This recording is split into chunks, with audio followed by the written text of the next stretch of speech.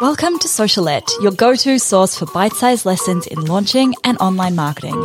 I'm your host, Steph Taylor, and I'm a corporate dropout turned launch strategist, helping you launch your digital products simply and successfully so you can reach more people, grow your audience, and become the go-to brand in your space.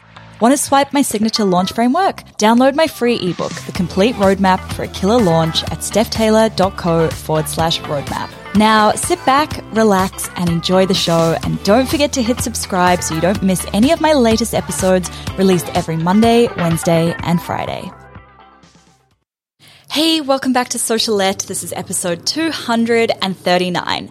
Now, when you're first starting to think about adding a digital product to your business, one of the first places you might get stuck is which kind of digital product to create. So in today's episode, I'm comparing courses with memberships with ebooks. Now, I've launched all three of these inside my own business in the past, and I am very, very well versed in the pros and the cons of the different options. Now, of course, there are other kinds of digital products like templates and group programs and things, but we're not going to go into those today. We're just going to stick with the three most popular ones.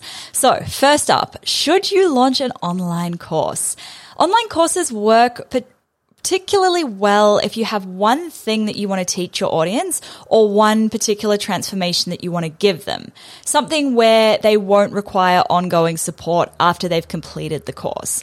Now, courses can deliver a tiny change or they can deliver a massive transformation. And they tend to be priced accordingly for this, not so much on how much content is in the course. Yes, creating a high-ticket course can be a lot of work. I've been there, I've done that.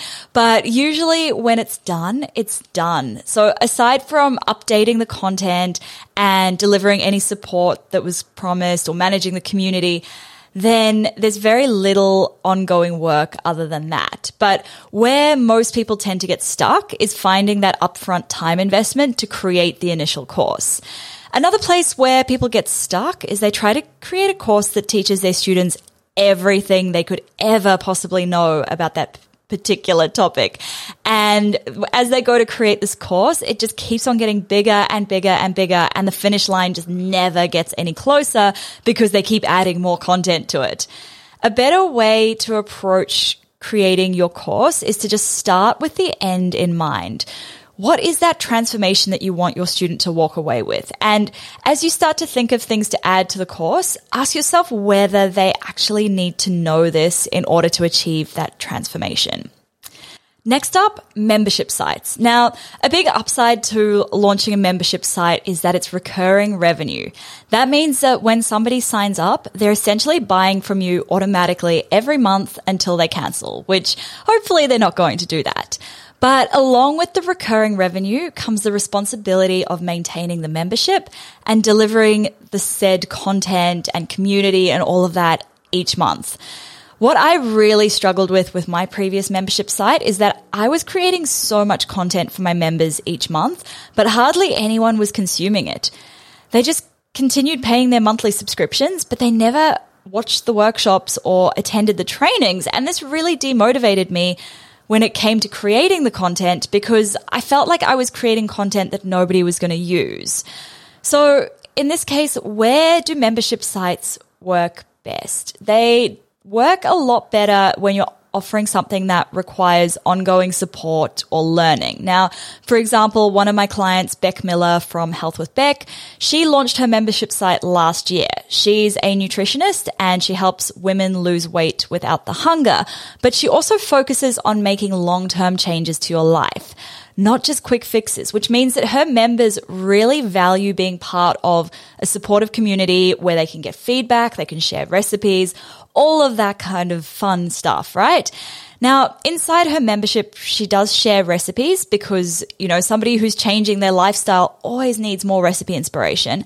She gives advice via monthly live trainings and members have access to the community. She's not delivering a huge amount of extra content for her members to consume, which is great because it means that they're not getting overwhelmed.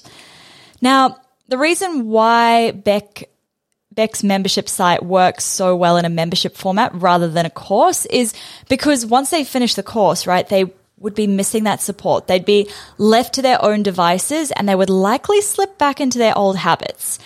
Now, if you're thinking of launching a membership site, my one tip to you is that it shouldn't just be about your students receiving more content each month. People don't have time to consume anywhere near as much content as you think they do, and that's where I really went wrong with mine. And I know I will record a future episode on the podcast about the mistakes that I made in my first membership launch and how I'm going to make sure that they don't happen again in my new membership site, which I'm launching mid-year. Okay, third and finally, ebook. Should you launch an ebook? A lot of people with something to teach tend to gravitate to launching an ebook first instead of a course, probably because it's a little bit less scary and it requires less tech, and generally the time investment is a little bit less, right?